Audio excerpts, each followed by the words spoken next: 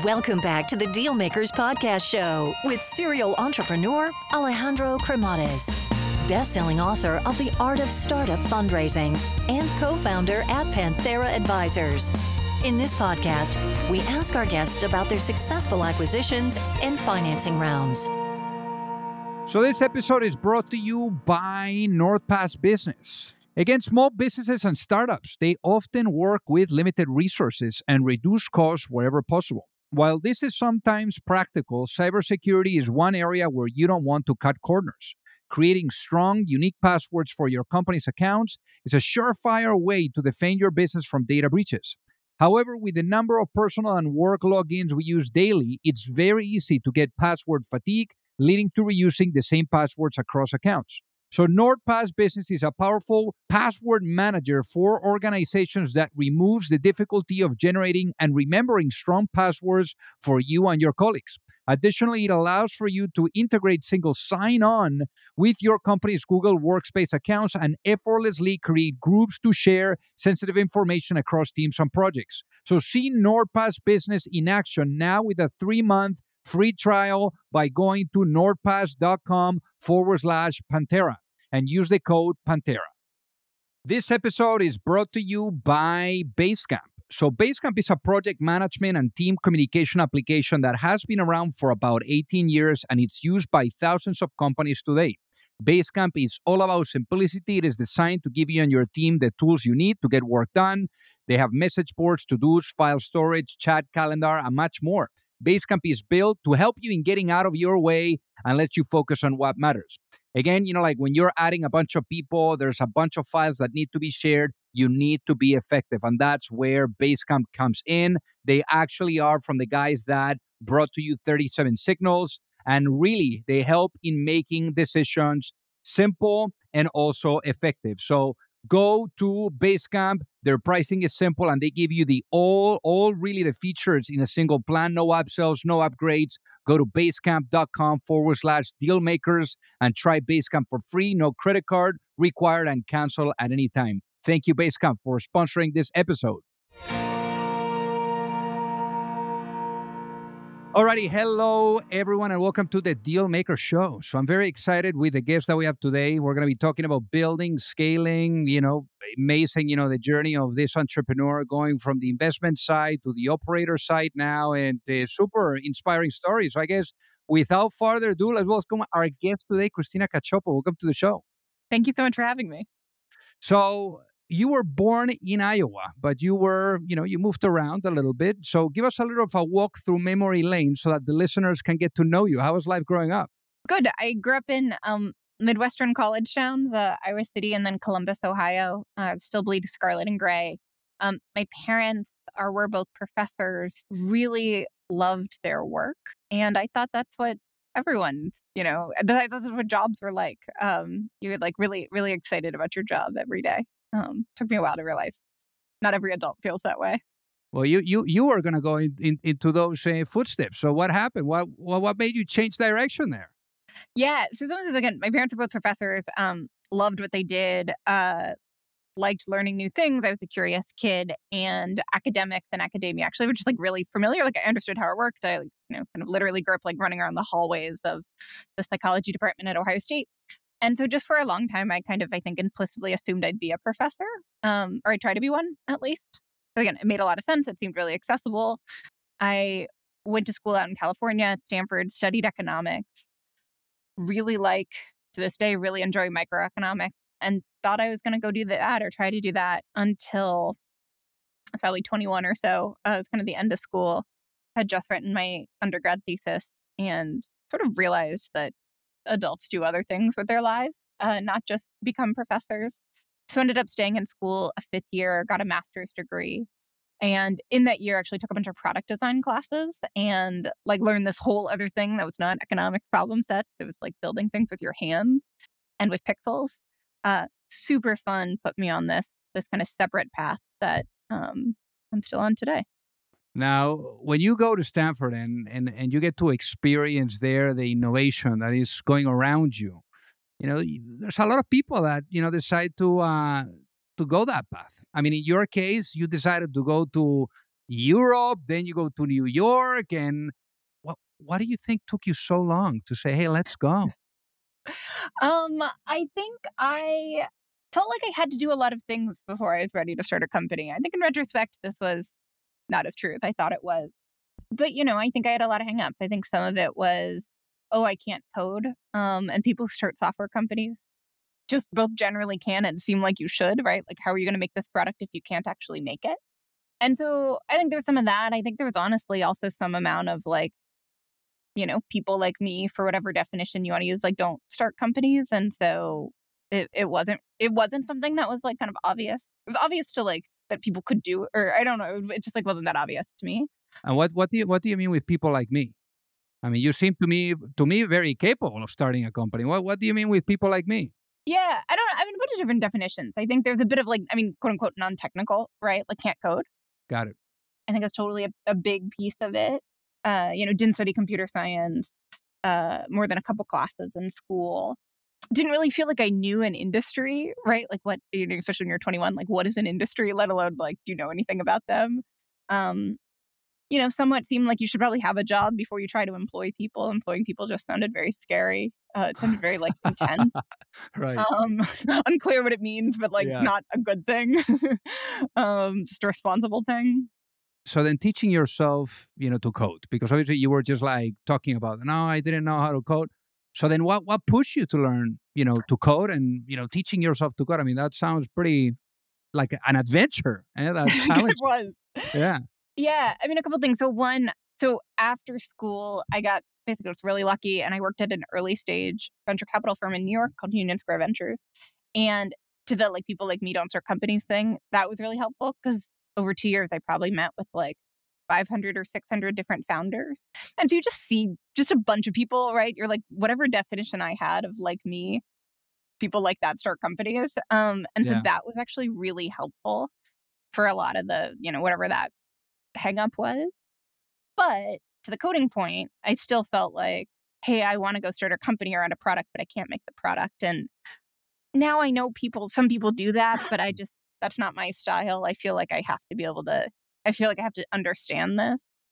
So what I literally did was I took my bonus from working there and just lived off of it for 2 years, so a different lifestyle. And took online classes. The first thing I did was this like Udacity build a blog on the internet class, and built a blog first thing with the database and then turned it into a book website. Because my favorite part of like going to someone's apartment was like seeing their bookshelf. And so I made a website where you could do that. It was kind of like Goodreads, but better, but sort of worse.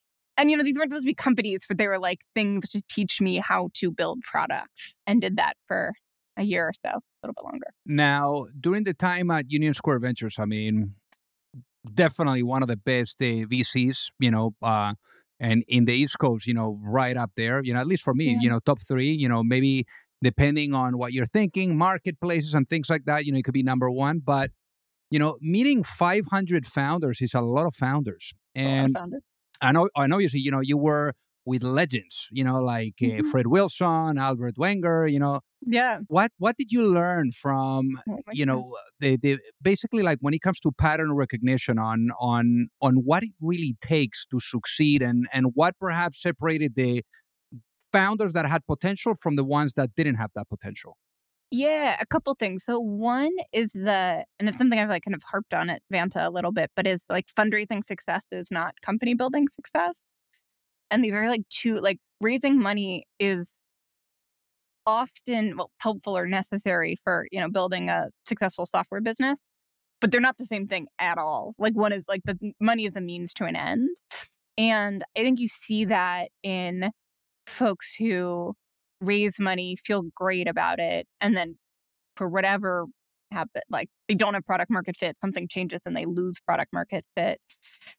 And then it like doesn't matter that you raised all this money, like you don't have everything that works. And if you start to lose faith in that, anyway, that's kind of all bets are off. And you see how I think we talk about the companies that do really well. We talk about the companies that explode, like just get destroyed in spectacular fashion.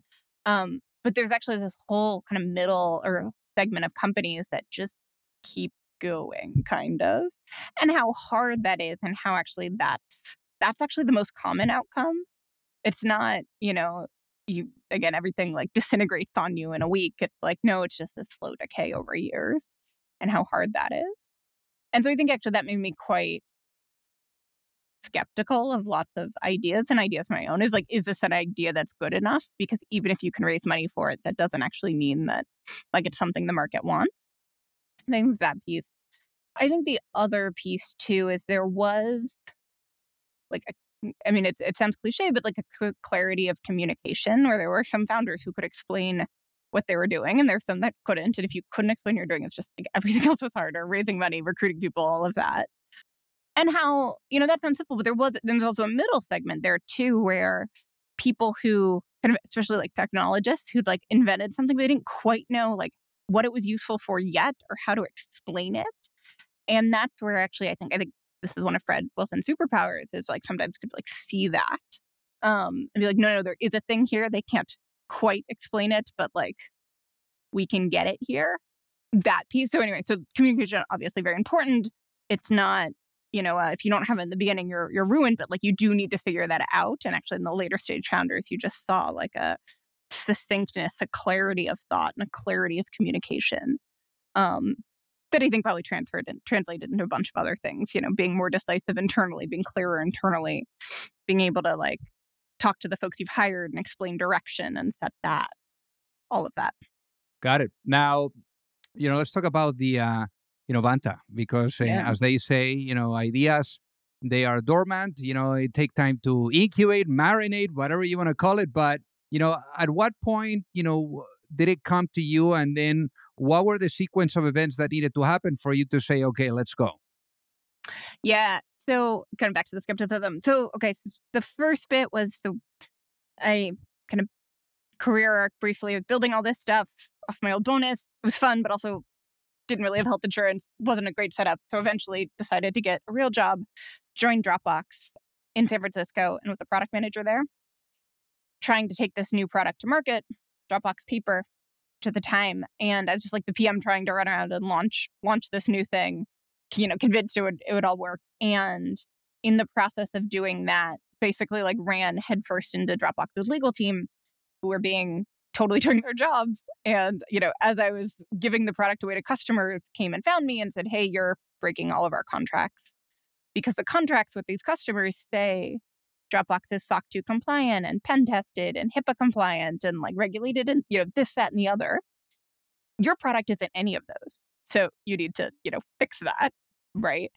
And I was, again, kind of the doofusy PM who's like, I don't know what any of those words mean. Like, would you mind explaining them? I'm sure I can take care of it. When in fact, it was, many months of, my little hubris there. So my first exposure to these processes was basically like, they're necessary in order to launch. It is this huge blocker in time sink, super manual, but you have to go through it. And I was like, oh, this is not what I imagined my launch would be like. Not at all. So then what happened next? At what point do you say, okay, we're going to go with this? And then how did you think about, taking the first steps and towards that execution of bringing it to life? Yeah. So then there was like, I wish I could tell you the story. I was like, oh, I ran into them and then I really started a company. And like the next day after the races was not that smart. Honestly, what happened is like, did some of this work, tried to just run away from a Dropbox for about a year, left, exploring different ideas, was really interested in security and particularly helping startups build their security programs. So spent a bunch of time with startups in San Francisco and founders, talking to them about, hey, like, what are your security practices? And people would generally look at me like, don't really have any. I know I should, but I feel guilty telling you this. And kind of through that process came back around to compliance, because it was basically this thing where it's like, oh, this is how you show you're secure and you need it to launch or to get these customers. And because you want the customers, because you want to launch, you'll like go through the whole process.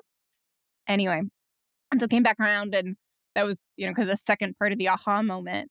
From there, it was like a 6-month process of interviews, doing all the things that Vanta does today manually. So going into people's companies and doing this manually to try to see if we actually could do it, and then building more and more software around that over time. So there was probably a 6-month phase where it's like, hey, can we even do this?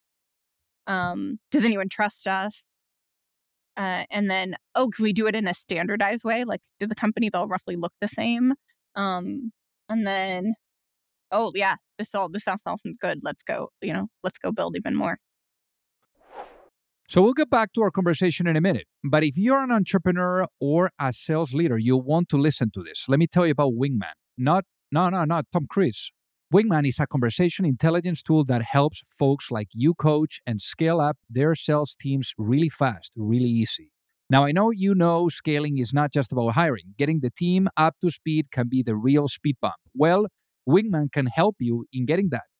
It lets you build call libraries with game tapes relevant to every sales situation, complete with highlights and notes, and it's asynchronous. I mean, repeatable sales training engine. Not just that, Wingman even helps during sales calls with contextual battle cards and monologue alerts. The great thing about Wingman is that it plays nice with all your existing tools like Salesforce, HubSpot, Zoom, Teams, and Google.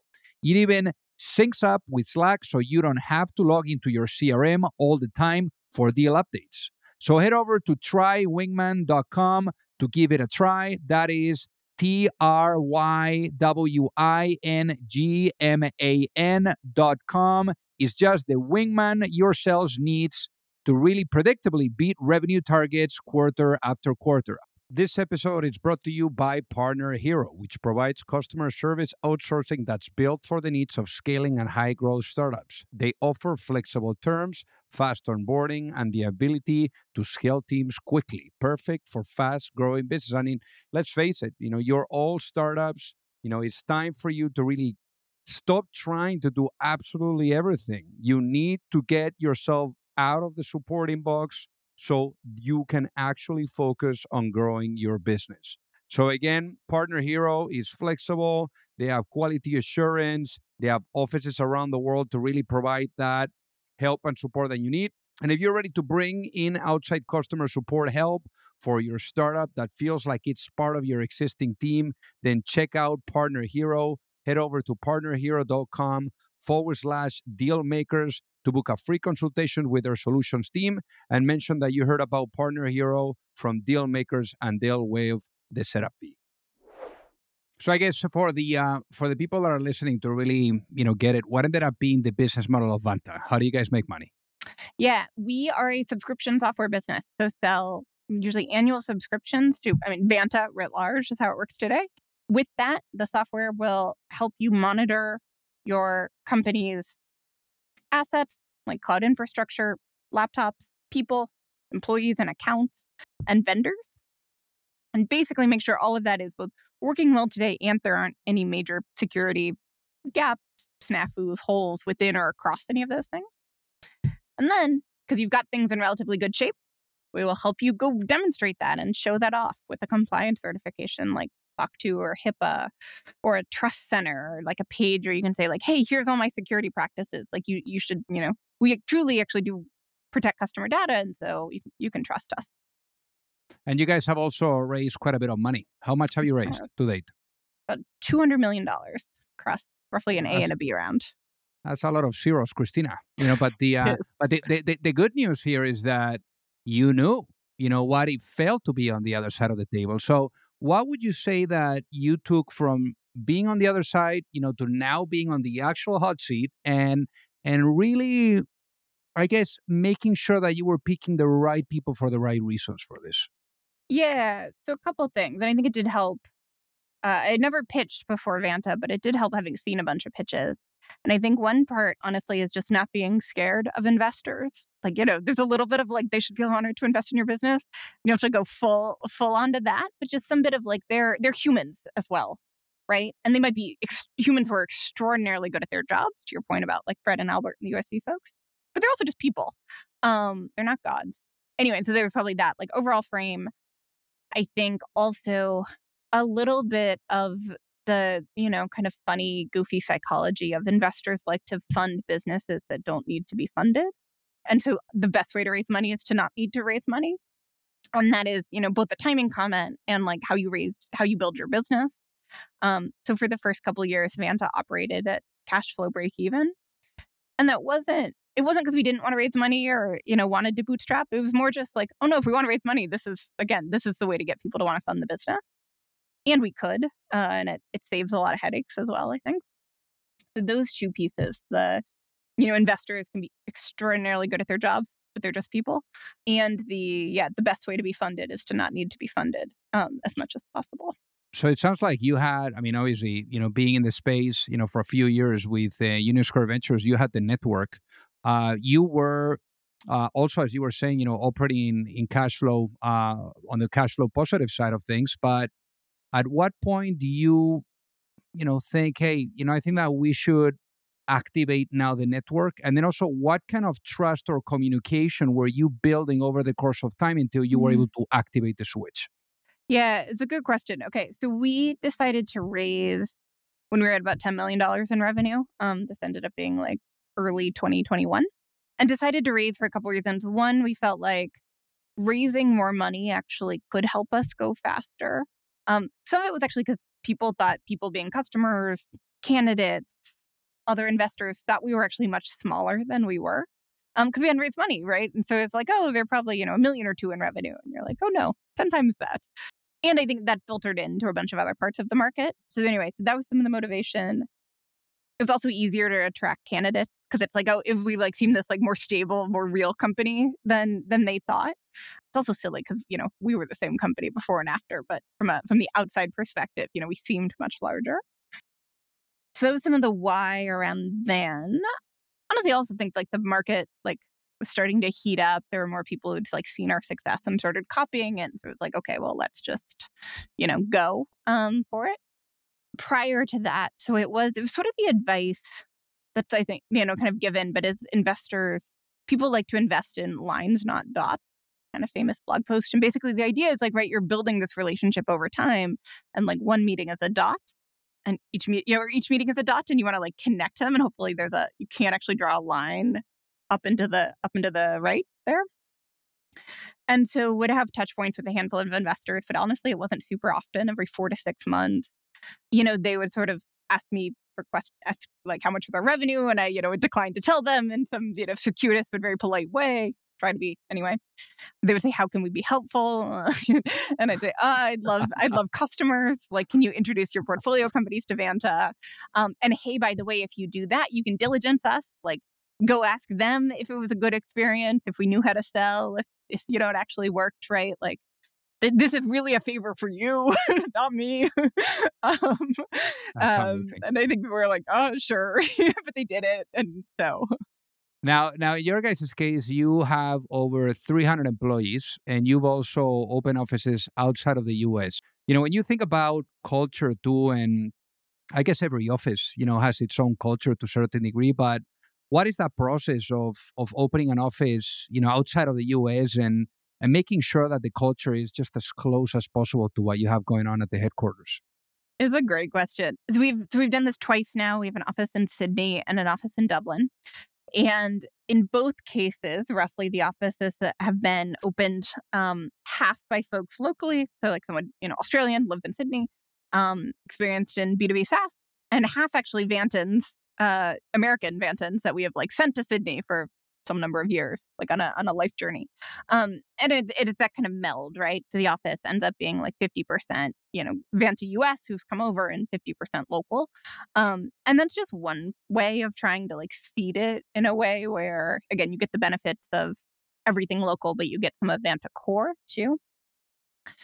The other bit is just there's Zoom calls and trips, right? And it's bringing people, and actually, next week, all of the revenue teams at Vanta, so sales, CS, parts of marketing, are all getting together in person. And the global folks are very much coming, right? And so I think there's also this bit of, on a company level, if you have a sales kickoff or you have a company event, bring in the Australians and the Europeans as well, right? They are part of the sales team. It is not just a North America event. And things like that too, because that just is invaluable. Now, in your case too, when we're thinking about culture as well, you recently completed an acquisition.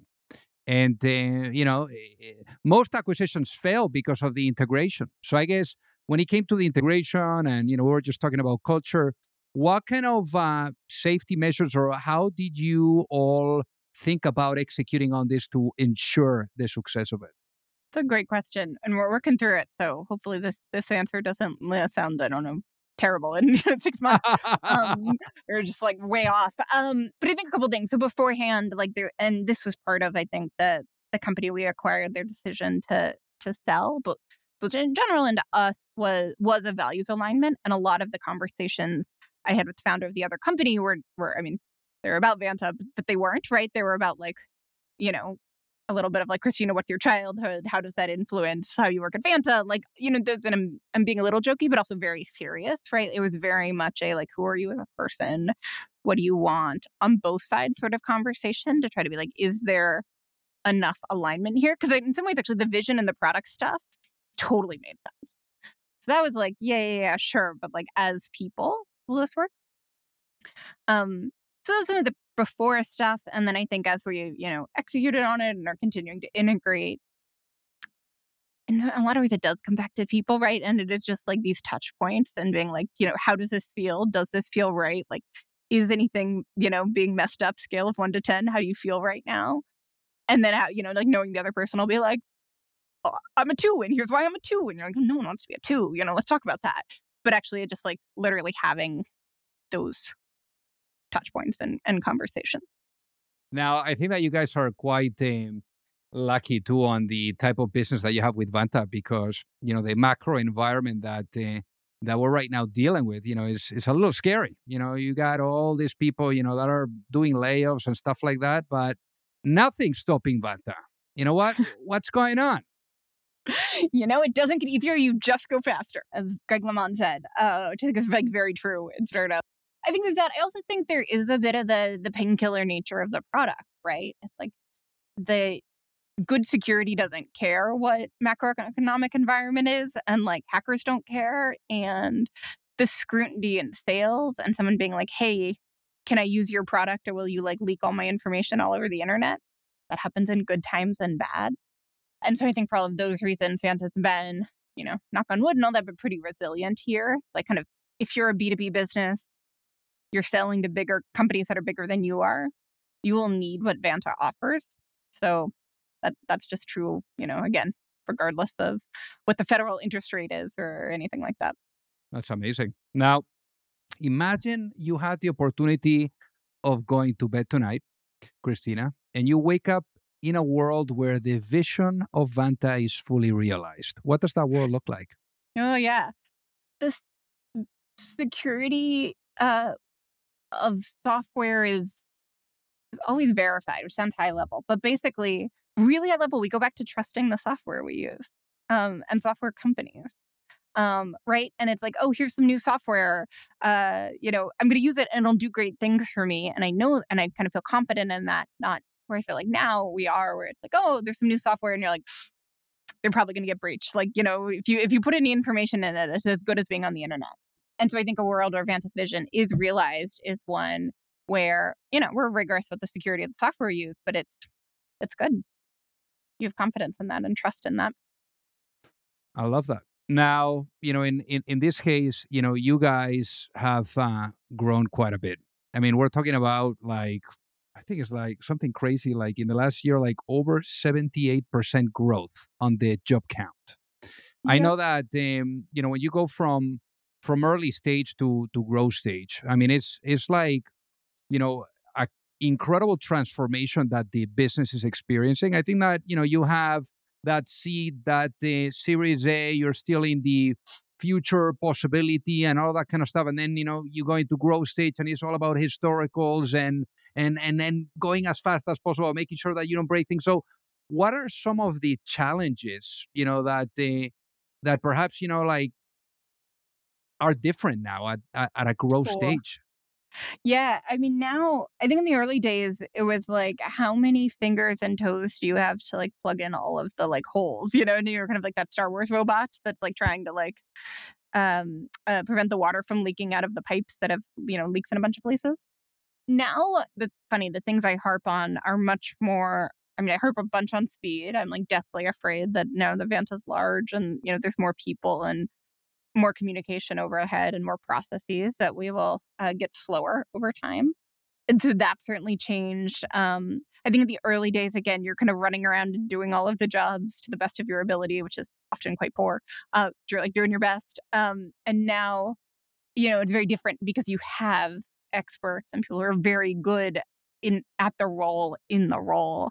And so, the feedback I give changes, my role changes. Like, I'm not going to teach a great sales leader how to be a sales leader. Like, that's recipe for disaster, right? But I do have a bunch of Vanta context. I have a bunch of customer context. I have, a point of view on how the market's going to evolve. Anyway, and so it ends up being, the conversations end up being much more about that than like, oh, who's going to send the follow-up after the 2 p.m. sales meeting? Or like, I got to run to this, sales meeting that I will do my best at. But hopefully it goes okay. Now, we were talking about, future, where you're seeing things, and the vision too. If we were to take a look at the past and be able to take a look at the past with some reflection, imagine I was to put you into a time machine and I bring you back in time. I bring you back in time to, maybe that moment that you were still at Union Square Ventures and wondering about maybe like doing something of your own and perhaps, bringing a solution to a problem that you were encountering. Imagine, you had the opportunity of having a sit down with that younger Christina. Oh, yeah. And being able to tell that younger Christina, one piece of advice before launching a business. What would that be and why, given what you know now? Yeah, I mean, it's that I like cringe when I think through that, and I cringe because it's like I would just want to tell like younger Christina to like chill out. Work very hard and like things will happen, but like work very hard and things will happen. It is no more complicated or simple than that. Anyway, so there's like something in there for sure. I don't know. I mean, I think it was actually at USV. I can't remember who this was, but someone. It was like I was late or I think I like blew off a meeting, like because I just like misread my calendar totally inadvertently, and I was just like mortified, basically. And the other person was very nice about it and was basically, look, universe karma. Like someone's going to do this to you. Just be nice to them. You're like -1, you'll get back to 0, right? But just be nice. You're down 1 on the universe, but it'll come back. That was very helpful in the moment, but I actually do think of that. And there was a bit of like, oh, you just want to like play the universe karma game for when things go well. If things go poorly, is like not totally rake yourself over the coals for it. But in the like, work hard, play the universe karma game. You're not going to be able to control when stuff happens, but like hopefully you just have enough shots where something works. I love it. Now, for the people that are listening, Christina, that would love to reach out and say hi. What is the best way for them to do so? Email probably Christina@vanta.com. First name at vanta.com.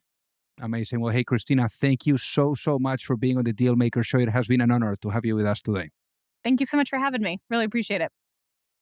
If you like the show, make sure that you hit that subscribe button. If you could leave a review as well, that would be fantastic. And if you got any value, either from this episode or from the show itself, share it with a friend. Perhaps they also appreciate it.